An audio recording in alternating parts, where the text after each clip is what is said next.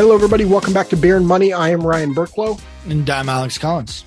And on today's episode, we're going to be talking about how your cash flow can make you feel wealthier than you actually are. This is a fun topic and oh so relevant. So we're going to talk about the issue at hand. We're going to talk about how to identify the issue. And then we're going to talk about what's the solution. But before we get into that, Alex, what are we drinking today? Today, we're drinking the Oktoberfest Lager. It's from Silver City Brewing over in Silverdale, Washington. And it's obviously a lager. Clocks in at 6.2 and only 21 IBUs. You know, it has that classic Oktoberfest taste, which I'm trying to describe it. What is that taste? It's just, it's a simple, clean, like, it's just a clean beer. Yeah, it doesn't have obviously pumpkin flavor in it, but for whatever reason, that's just what I think of. And I realize it doesn't, right? Maybe it's just when you think of Oktoberfest, you think of right pumpkins and whatnot. Maybe I'm the weirdo. No, buddy, that's just you. No, that's fair. I am the weirdo. Well, I'm one of the weirdos between the two of us. But you know, to Alex's point, it's a lager, right? So it's not like our IPAs, right? And I tend to like that IPA, fuller body, fuller, right? A hoppier type of taste. For a lager, it's solid, right? I'm not the biggest fan of lagers for the most part, which is why you're probably sensing a little bit of disdain, I guess, in my voice. But Oktoberfest always gets me excited. So from that standpoint, and just being a lager, right? Bottle cap, I'm probably going to give this a 7 out of 10. What about you? To me, I don't love lagers. I love Oktoberfest beers. This is a good job. It's a good effort. I'm giving this a 9. Awesome. So definitely try them out. Silver City Brewery, Oktoberfest. You know, it says Oktoberfest. You have to try it out if you're a beer drinker, right? So check them out.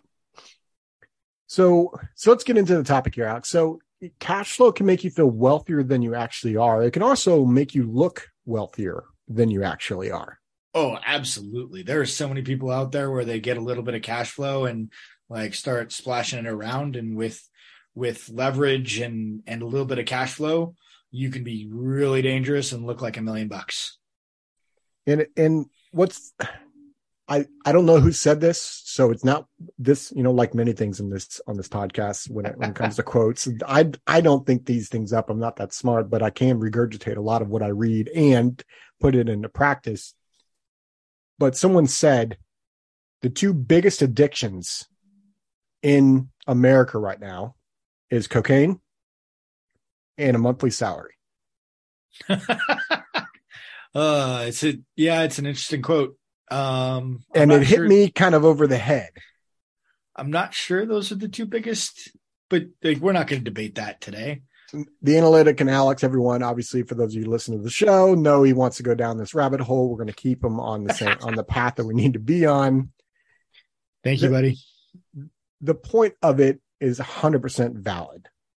And the point is when you're making a paycheck, yeah, it's very easy to spend the money and enjoy and like over enjoy life. And what I mean by over enjoy life is spend too much. Yeah. The financial industry has actually come up with an acronym to describe a lot of these people. And it's called HENRY, which is high income, not rich yet. High income earners. That's the E. Sure. I've never seen Henry spelled out HIN, but you know, wherever you want to go with that, Alex. It's the French spelling. Henry. Francais. But I mean, Alex is right. High income earners, not rich yet, right? They make good money. They're not wealthy yet, meaning it hasn't landed on their balance sheet yet, right? It hasn't accumulated yet. Right. And a lot of them do end up becoming wealthy. And a lot of them don't. Because, and this is why I love that quote, you can get addicted to the money coming in the door. You can start making $400,000 a year and go buy the really nice brand new Audi. I'm trying to think of the the sport car that they've got, the R, I think it's the R class or whatever. But anyways, you can go buy that. They've got that super nice, like all electric sports car now. Yeah. Right. They can go spend, six figures or double six figures, $250,000 on a car, go buy the $1 million home or couple $1 million home. Right. And they can keep up with the monthly rent, meaning the mortgage, the payments, right? The expenses that are involved with that lifestyle. The Joneses. The issue may become, at some point, that lifestyle is going to go away because they're not going to have the assets behind them, possibly, to keep that lifestyle going. Well, and like one of the things that's challenging for that group is that they deal with lifestyle inflation. You deal with like creating decent amount of wealth, but as it relates to your income, it's a much smaller percentage because you're thinking about it in total terms as opposed to like relative terms or percentages. And so like, okay, yeah, if you're making 400 grand and you're saving 20 grand a year, like, okay, saving 20 grand a year is not a bad number. But when you're making 400 grand, like, okay, you're talking about saving 5%. And one of the things that we push our listeners and our clients and folks to do is to become world-class savers and save 15 to 20%. I want to take that a step further. All right. And it doesn't even matter, we're talking about high income earners, right? And everyone has a definition of high income, right? I don't care if you're making $100,000 or if you're making $999,000 or $1 million, whatever that figure is.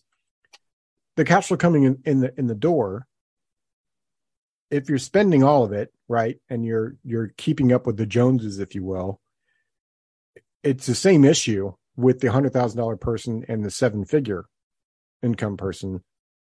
I would argue it's actually a bigger issue for the long term. It's a bigger issue for the seven-figure, but in the end, it's still an issue for the person making six figures because they're not going to get a Social Security check of six figures.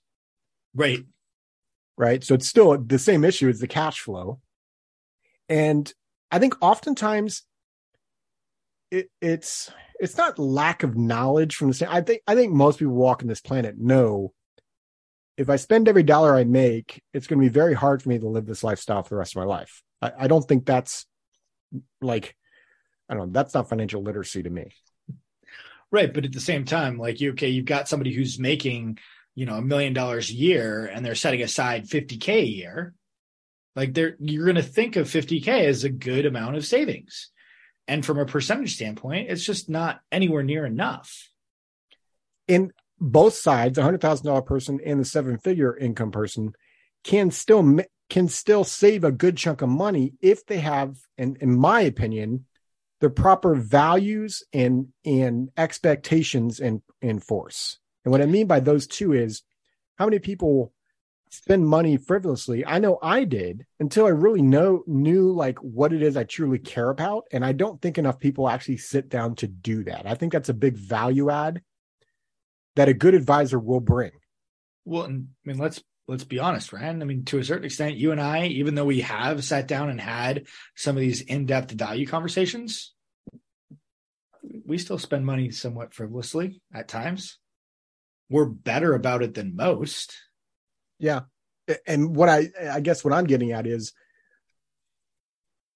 because you and I have established values, when we spend frivolously, it's not tapping into the 20% savings that we've already earmarked because of the values that we have in place. It's spending money frivolously because we made an extra 50 grand and we decided to take our family to Hawaii for 2 weeks. Right. Or whatever the circumstances are. But yeah, same type of a concept. And so it's the savings rate that's the important component here, and avoiding things like lifestyle inflation, avoiding keeping up with the Joneses. One of the things that has like just struck me as incredibly surprising over the years is when we start taking a look and digging into the stats, and like anytime we start quoting statistics like somebody's going to poke a hole in it, right? But the numbers that we see consistently are that people in general haven't had more success with financial planning over the years. Like all of the different advances that we've had in the financial world haven't helped people have appreciably more success.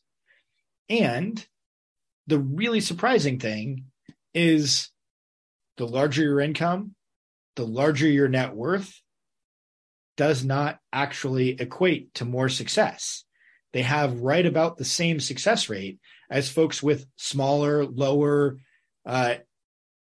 incomes and net worths. And it's pretty consistent across low brackets, medium brackets, and high brackets, which is just downright scary. And you know where the major success comes from?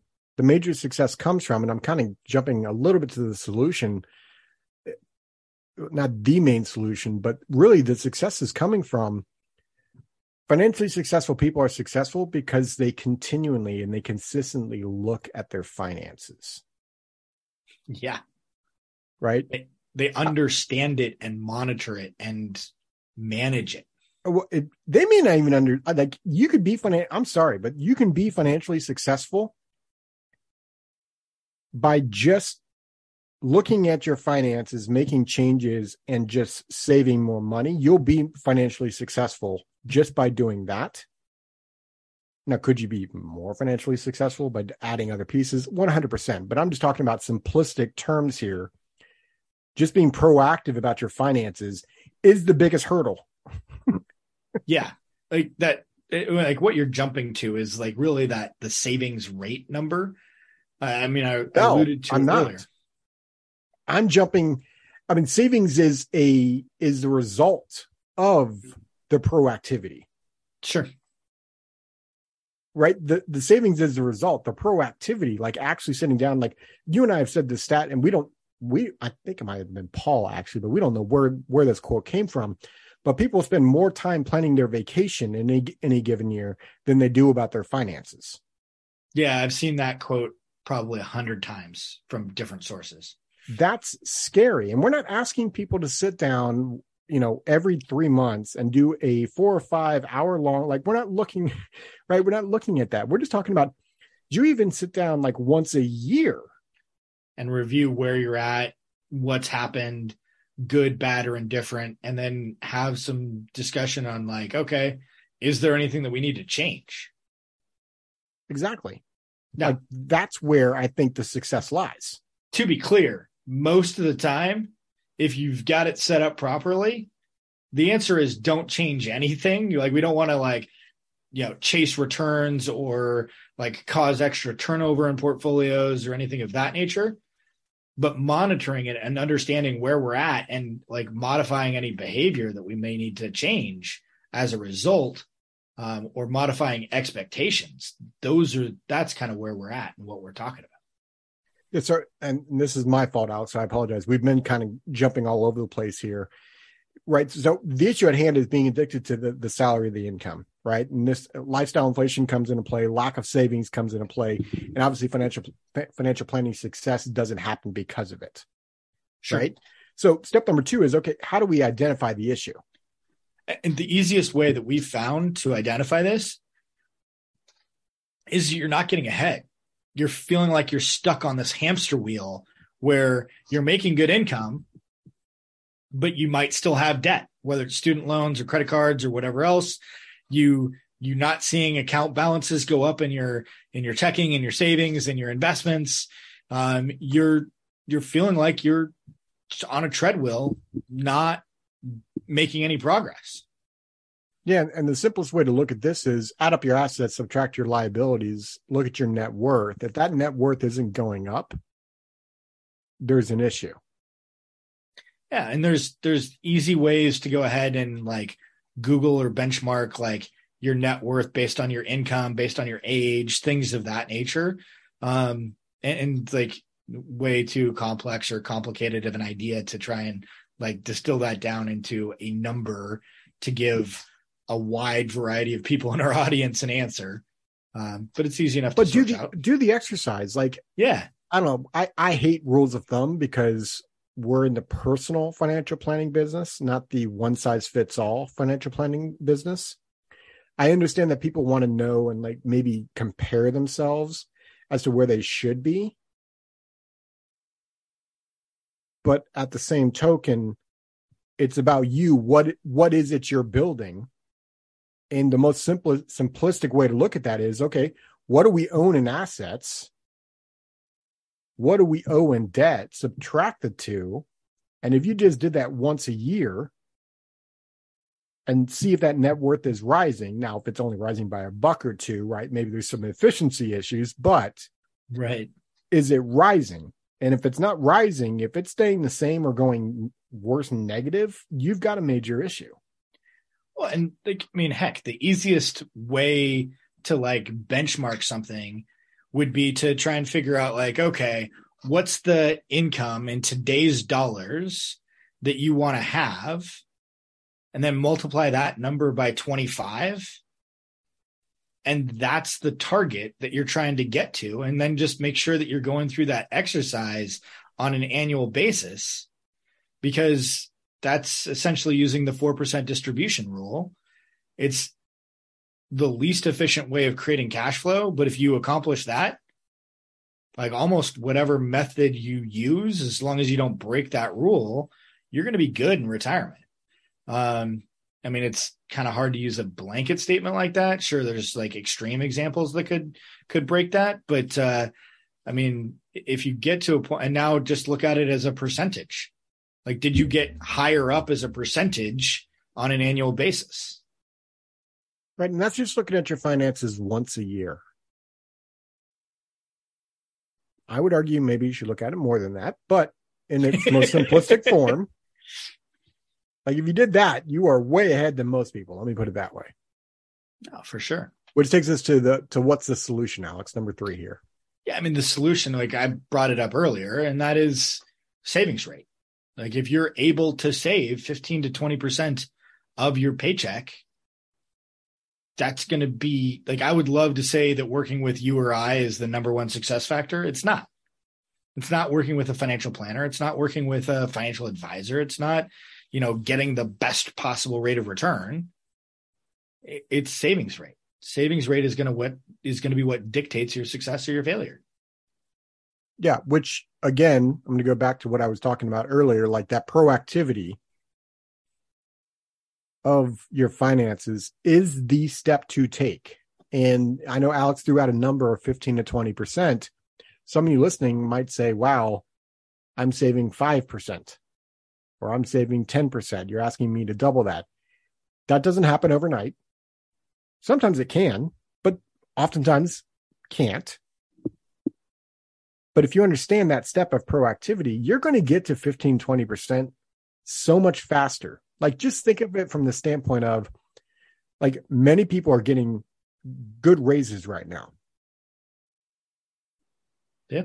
And yes, inflation's up. So I'm already hearing either the Alex Collins of our listenership or, some version of Ryan Burkle and Alex together here, right? While inflation's up, and yes, you could say, okay, yeah, I know what you're about to say here, Ryan. Your income is way up. So as long as your lifestyle doesn't creep up as much, now you can save more money. Well, it's costing more to live right now. And yes, that's 100%, but you just took the step that allowed you to not take the full step up in income. You're not having your lifestyle inflated. Correct. That's the step to remember. Like if most people, like if you got out of school and you had to say, and you had to spend every penny, which most of us did, but then as your income went up, you only allowed your lifestyle to go up by 1%, you'd probably be financially successful. For sure. There's tons of ways to go ahead and build up that savings rate. And for those folks who like, maybe you're living at home, maybe you have like a incredible deal on your rent or something of that nature, and you haven't yet bought your first place and you're saving well in excess of 20%. Well, it just means you're getting further and further and further ahead. And maybe you wind up like wanting to retire earlier or like other reasons. It doesn't mean that like you have to cut back your savings. It's just general rule of thumb of, hey, let's go ahead. Here's something for you to know and work towards. And nothing replaces, as you said earlier, Ryan, that personalized financial planning of digging into your own situation and starting putting the numbers on paper for what you want your own life to look like. 100%. So in summary here, guys, so not allowing our cash flow to show or make us feel wealthier than we actually are is step number one. And step number two is identifying the situation.